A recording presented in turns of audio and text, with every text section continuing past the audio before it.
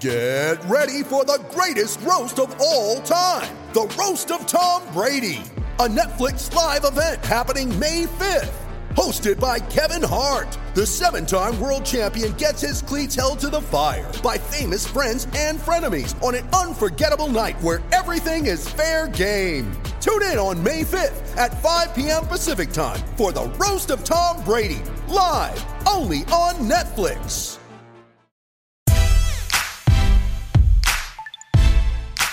Welcome to the Field Goals Podcast. I'm Brandon Schultz, and today on the show we are breaking down the Day 2 press conference between Pete Carroll and John Schneider. Going to talk about second-round pick Darrell Taylor. The Seahawks traded up for him. He's a pass rusher out of Tennessee, and they also traded back to get Damien Lewis, the offensive guard from LSU. They apparently liked the third-round pick well enough to go ahead and release DJ Fluker this week. They also released Justin Britt. And those moves brought the Seahawks salary cap space just under $23 million, so hopefully enough to sign a pass rusher here coming in this offseason. Even if the Seahawks sign a veteran pass rusher, there were expectations that Seattle could also add to the defensive line in the draft. And John Schneider says Darrell Taylor was in consideration for their first-round pick, and that Taylor was one of the last guys they had in for an official visit before travel restrictions were put in place for the draft process. Here's John Schneider kicking off Day 2 of the Seahawks post-draft press conferences. Real effective day. You know, he's starting with Darrell. I mean, he was in consideration last night, and our guys did a great job of working their tails off to try to keep getting up to try to acquire him. And it was pretty hot. We view him as one of the very, very top pass rushers in this league. He played through a stress fracture last year in his leg and in his fibula and just sucked it up and then ended up having surgery at the end of the year. And doctors feel good about him. And we've seen him run around and there's video of him working out and that sort of thing. We had him in for a visit. He had a great visit with the staff. He was actually the last guy we had in before the quarantine came into effect. So just really excited. And I know the coaching staff's very excited about, a guy that can really put his hand in the ground and jump off the ball and play with really good leverage and effort and work his way back to the quarterback. Head coach Pete Carroll says Taylor was really effective in the pass rush, particularly on third down. He's very upbeat personality, aggressive kid. He really, like John said, had that one visit with us that worked out great for us. We got to get up close and personal and all. He's done a lot of stuff on the edge, so he's a real edge player. He's done some dropping, but mostly he's been a rusher. Really was effective when you look at him in his third down rushes when he was really determined. They did a lot of stuff with him defensively, so there was times when you could see him. He had to do a lot of responsibilities, which is really good. Well versed. We really wanted to get a pass rusher if we could. I thought two things I would mention. That last night when we had Brooks right where Johnny had him nailed the whole time that this is where this guy may come to us. We were waiting on it, and it worked out great. And then the next shot was to try to get Taylor, and so it just worked out in excellent fashion for us. So really good picks, and just will give us a big boost. Coach Carroll's asked to address whether Darrell Taylor fits in that typical pass rusher mold of Frank Clark and Chris Clemens. Yeah, he is exactly that. He's right in that mold. He's the height, weight, speed thing is there. His aggressiveness is there. His flexibility, his savvy for turning the corner and doing the things that position calls for. The power he has to finish. He's got speed to power moves, and there's enough ability there for him to do some dropping the few times that we do that when we mix our looks and all. So we thought he was an absolute in the pocket guy for us, and so that was an easy evaluation in that regard. So we're very happy to get him, and we know he's going to have a chance to contribute early. So it sounds like they like Taylor as a pass rusher, but how does he stack up against the run game? Very aggressive. He's been a good tackler. Really is strong at the point of attack, holds the edge. What those guys are asked to do on plays at him is to hold the edge and really attack the tackle with the tight end that they're playing on. They'll be featured edge players, as the game continues to widen and spread. The perimeter attack seems to continue to grow, those guys are more factors. And so it was a really important pick for us to get. And, we'd love to have a rotation of those guys so we can keep those guys fresh and the motor burning. And everything about it fits just right. Considering they'd like to have these young players produce and have an impact on the team early on, what's the biggest challenge for a guy like Darrell Taylor getting ready for the NFL? He's played against such good competition, and he really has rushed against the best tackles and had that opportunity. That's the biggest challenge, is that, the level of play is so much more consistent in the style of players and the size of the guys who play consistently. But he's gone up against the best. And so that adds to the ability to evaluate him clearly. So it's going to be, his willingness to keep fighting the fight, because it's hard. You rush hundreds of times just to get those couple pressures as they come along, and you just got to keep battling. So he looks like he has a good motor. His consistency is there, and very competitive kid. So if he'll just bring that fight, then he won't have any trouble learning what we're asking him. He already knows how to play the edge position. He's been coached well. And so he just needs to learn his assignments and adapt, and then be ready to adapt to the level of play and the consistency of how good that is. So yeah, he's going to be fine, though. He's been set up really well to do well here. The Seahawks traded into the second round last year to get DK Metcalf at the very end of round 2. And so this year was the second straight year that the Seahawks made a move up in round 2, this time taking Taylor. And general manager John Schneider talked about just how important it was for the team to try and move up to draft Taylor.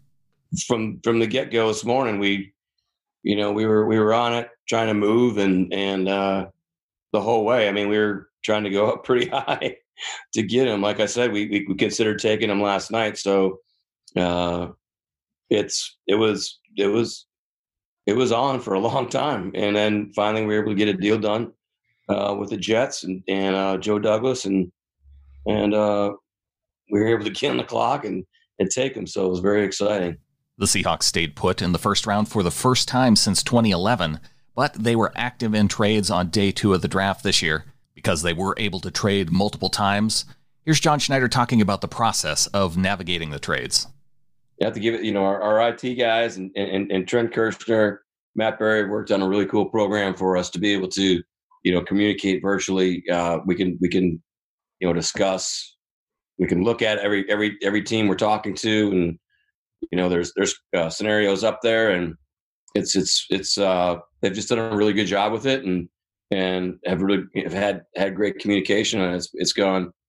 It was very smooth. We could see it was coming. We tried to navigate to, where we thought we needed to be, to go up and get Darrell, and then with Damien's, it's not.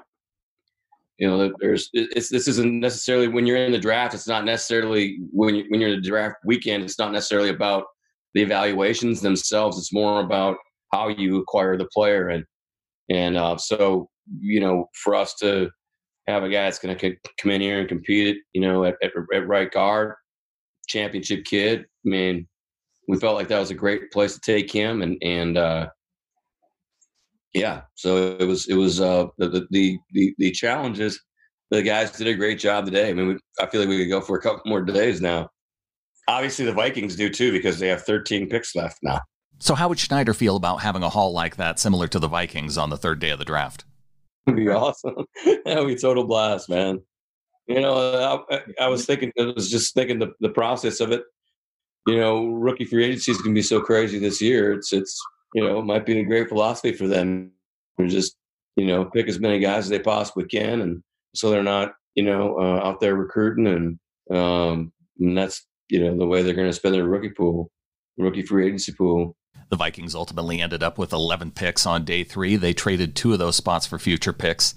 But let's get back to the Seahawks draft. And considering the Seahawks gave up a late third rounder to move up into the second, then they moved out of their last pick in the second to get an early third as well as a fifth. Was it important to trade back and add another pick after moving up to get Darrell Taylor? It was really more about, again, it's more about, how you acquire the players that you've identified. And Pete and I are talking the whole time.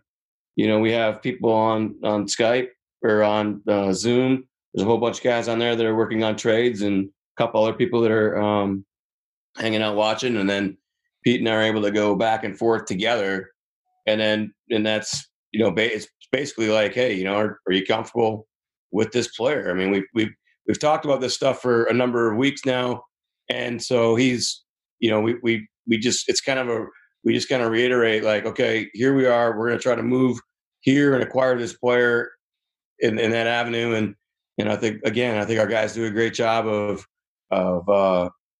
helping us maneuver around and kind of help Pete and I wrap our minds around where we're going to go. Yeah, I think you would be surprised at how many scenarios our guys presented to us during the course of just these first rounds. Every step of the way, almost every pick, it seems like something's coming up one way or the other.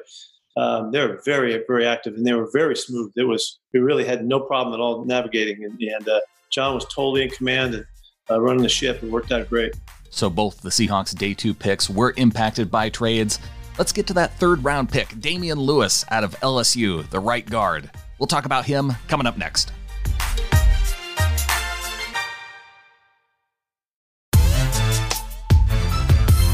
We're going back and listening to Pete Carroll and John Schneider from the Day 2 draft press conference about Darrell Taylor and Damien Lewis, their 2 picks from Day 2. Lewis was the 3rd Seahawks player taken that day with the 69th overall pick. What was the thought behind taking another offensive lineman with so many players already on the roster on offensive line? Just trying to get as much much competition as we possibly can to protect our quarterback. We think we have the best quarterback in the National Football League, and we have to figure out the best group to protect him. So how does John Schneider assess offensive lineman Damien Lewis? He's got good length for a guy that's not, ideally as tall as, some would like, but, I think it's, personally, I like it because he plays with great leverage, and he's a real stout dude. Nobody really walks him back. He's very aggressive, and he's got great eyes, and he's played against the best players in the country.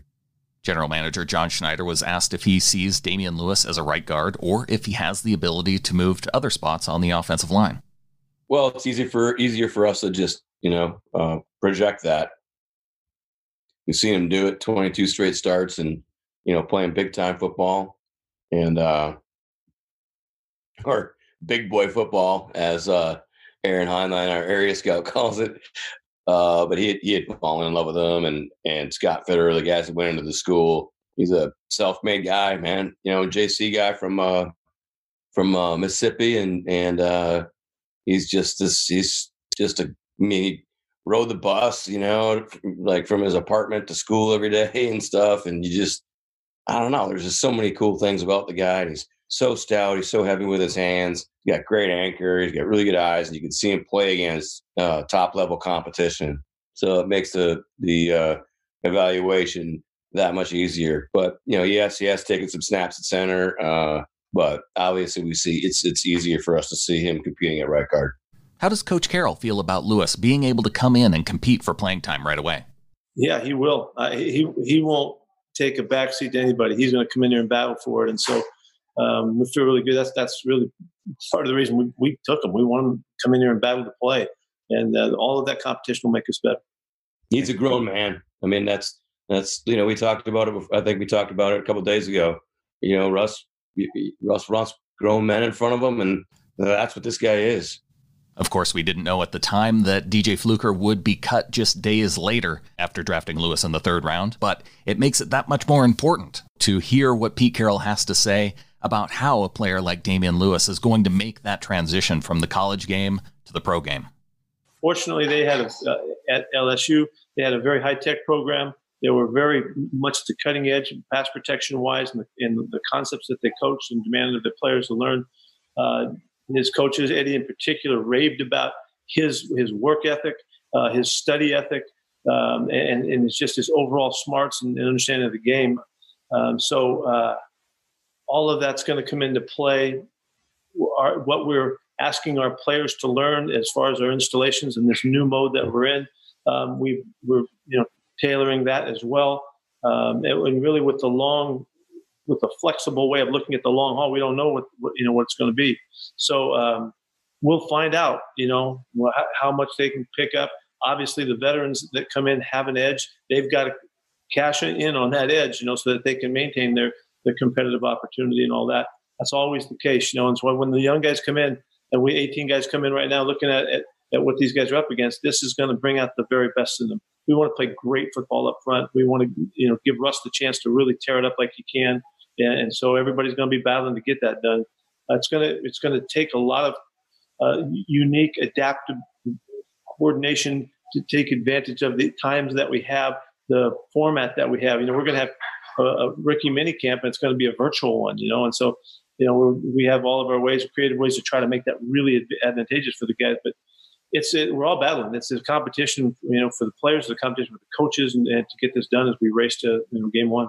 So considering how LSU's head coach, Ed Orgeron, was an assistant coach for Pete Carroll, won the national title at USC with Coach Carroll in 2003-2004, Pete talks about the importance of having relationships like the one he has with Orgeron, especially when it comes to the draft. Well, Eddie's had influence on the entire draft. He started with the first pick and the whole thing, and you have a bunch of guys that have been picked already, and there'll be some more. We have very, very clear communication with Eddie throughout. We stay in touch. Matter of fact, he was the highlight of the post-draft pick of Damien Williams. Everybody got to hear him as he was going on and on about him and how much he loves the kid and all that. But yeah, we had our scouts had great information. It was really helpful that, I felt really confident too, and to see all the connections and why we felt so strongly about Damon, from the background checks and all of that. So those kinds of relationships are important, and Eddie and I see things, squared up. And so when he's telling me I'm going to love this kid and I'm going to think the world of him by the way he competes and battles and all that, I know he's right, so that does help. Keep in mind, they also took another LSU player in the 7th round and traded a 2021 6th-round pick to get back into the draft to pick Stephon Sullivan. So maybe some insider information there from Orgeron as well. As we close out with some of the questions from the press conference, we move into just some of the process leading up to the draft. And here's John Schneider addressing just how many players came in before the facility was closed, and the impression that Darrell Taylor made during his visit there that helped lead him toward being selected. I think we only had maybe 2 or 3. We had a couple of veterans in for physicals that same day, so I'm trying to remember exactly how many guys. But the fact that he could jump from room to room, he could go to Pete's office, to my office, to the equipment room, to the training room, spend time with our docs, spend time with the defensive staff, the D-line coach, Coach Hurt. I mean, everybody was he just handled himself very well, and was excited to be there. We ended up having lunch with him that day too, and a couple of us. He just did a great job. He was just a very impressive young man with an edge, and he's got a chip, and he's mad that he didn't have a better season. And this guy, who knows if he's healthy this year, like where we're talking about drafting him. The general manager goes on to talk about each of the first 3 picks and how they gave an impression, how they really wanted things to work out to be able to play in Seattle. Particularly with Taylor, it helped that the medical staff had a chance to check him in person, something a lot of other teams likely missed out on. Yeah, all 3 of them were, when Darrell left the building that day, he's like, man, I really hope this works out. And he had played ball with Khalil McKenzie, who's on our team, Reggie McKenzie's son. And so we had some really good inside scoop on him too. And quite frankly, I think with Darrell, it helped us that, we were one of the few teams that were able to have our medical staff really, get into it and put their hands on them and evaluate them further. All 3 of the players that the Seahawks took have suffered through some hardships, from experiencing a period of homelessness to having family members incarcerated. John Schneider and Pete Carroll talk about how it's not just going through a hardship, it's about how they react and grow as a result of those experiences. I think from day one, we've always talked about, trying to build a football team that could go play anybody anywhere, if it was in a park or in a street or in a football stadium, wherever. And so, when we look at these guys, to have that grit level in our minds, they have to be able to overcome some sort of obstacle. And, all 3 of these gentlemen have. I mean, Darrell Taylor is a very talented pass rusher. He could very easily just shut it down and with his stress fracture, and he ended up, even with that, fighting through it. But he wouldn't have been able to do that if he hadn't overcome so many things in his past before this past season. So he's just, he's grown a lot. Everybody talks about how he's matured as a man at the school, and Jason Barnes got to know him very well. Jason covers the Midwest for us, and just stayed in touch with them, and like I said, we just had a great visit with him. But there's a whole bunch of people. We learn about grit more and more and more every year, and we focus on it, and it's just a never-ending study. It's a good question. Yeah, these guys' life experiences, they mold you one way or the other, and the guys that have been able to have the support when they needed it, or just a stick to itness, that when they were up against the big challenges, if they make it through it, it makes them stronger. And these guys have all been guys that they were probably pretty ready to tell you about their story, and they let you know about their background, and how I think it's a clear statement of how the challenging, difficult times can really make you stronger and make you better. And these guys are examples of that. And if they learn the lessons, then they bring along that willfulness that can make them unique and special. And we really feel like these guys are all ones that come in with a chip on their shoulder. They got something to prove. They're not going to be denied. They're not going to let anybody get in their way and take it away from them. Really, I'm sure you heard that from Jordan last night, and I think John has really made it important to the scouts to understand these guys and to know and understand the impact that their lives have had, so that they can contribute to us. And we're thrilled about these guys, and this is the kind of people that you want to build a team with. With the ability to get together for mini camps and training camps in question, did the idea of looking for guys with grit play even more of a factor this year than in previous years? Yeah, absolutely. It's been a big issue for us. A primary part of our scouting philosophy this year, anyway, and now especially with acquisition, it's all about the guys that can come in here and contribute right away. And so again, having the pass rusher be able to come in, spend time with our docs, again, extra time, and then be around our coaches made us feel all that much more positive about his football knowledge and everything they asked him to do there. He had to do a little bit more than the normal rusher, and was very familiar with, could explain the schemes and everything he was doing. And so, yeah, we're excited to get him in here and get him going, and all the guys that are, it's been a focus for us no matter what. Yeah, we want to have guys that we know can come in and don't necessarily need a ton of hand-holding. Coach Carroll addresses just how long it takes for players to come in and feel as though they are getting into a professional caliber routine. It's such an individual thing. It depends on the development, depends on what he was like when he went into school, and all that. And what was the process like? What did he overcome? It just depends, that there's not a really set time. I don't think the guys really start turning the corner to about 24, 25 years old, truly. But there's always guys that are ahead of the curve on that. So it just depends. And that's why all of the work that John does, all those guys, is so crucial. Our coaches try to top it off at the end of the process. But, our guys go all the way back to seeing these guys as underclassmen, and they see them coming out of their junior years or the year before, and to try to understand, how far they have come.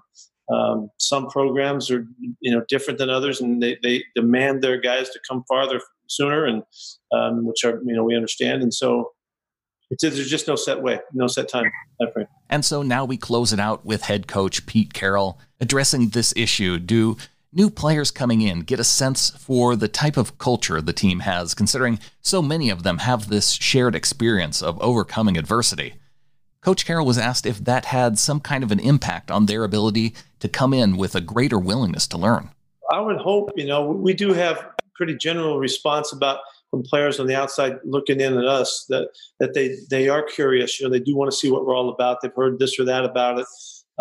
And hopefully when they come to meet our folks and they get a sense for the environment, the energy that they, like we talked about, with D. Taylor, he came in there and he really could feel it. And he was, he felt the everybody's willingness to accept him, immediately. And that's part of the culture. And I think, it's all part of trying to nurture a great environment so they can excel and do really well at it. And part of that is helping them feel comfortable and where they can adapt quickly and they're not waiting and wondering what's going on. We try to embrace these guys right from the moment they get here and open up to them so that they can be receptive too, and so that we can really take them, to the furthest reaches. And so I think it's all connected, and the challenges that they faced are one thing. That's their tremendous individual accomplishment, and then it's on us to figure out how we can communicate with them based on where they're coming from and what they're looking for, what's important to them and all of that. That's all part of our discovery process so that we can reach these guys and do some really cool things with them. So but I think it's all part of the environment, and hopefully we'll continue to make it a good one so these guys can flourish. And that does it for the Day 2 press conference with Pete Carroll and John Schneider. If you're just tuning into the podcast, be sure and subscribe to the show, sbnation.com/NFL podcasts. You can go back and hear the pick-by-pick analysis throughout all 3 days of the draft, hear the press conference going into the draft. Be sure and go back and listen to Samuel Gold of The Athletic and of Field Goals. He comes on and talks about Jordan Brooks and breaks down game film from going back to 2019, going back to 2018, and how some of the perceptions about Brooks out there may be a little bit different based on when you watch particular film of Jordan Brooks. Lots of draft coverage to check out, and I will be continuing to bring you more draft coverage throughout this week. So stay tuned, more to come, and until then, go Hawks.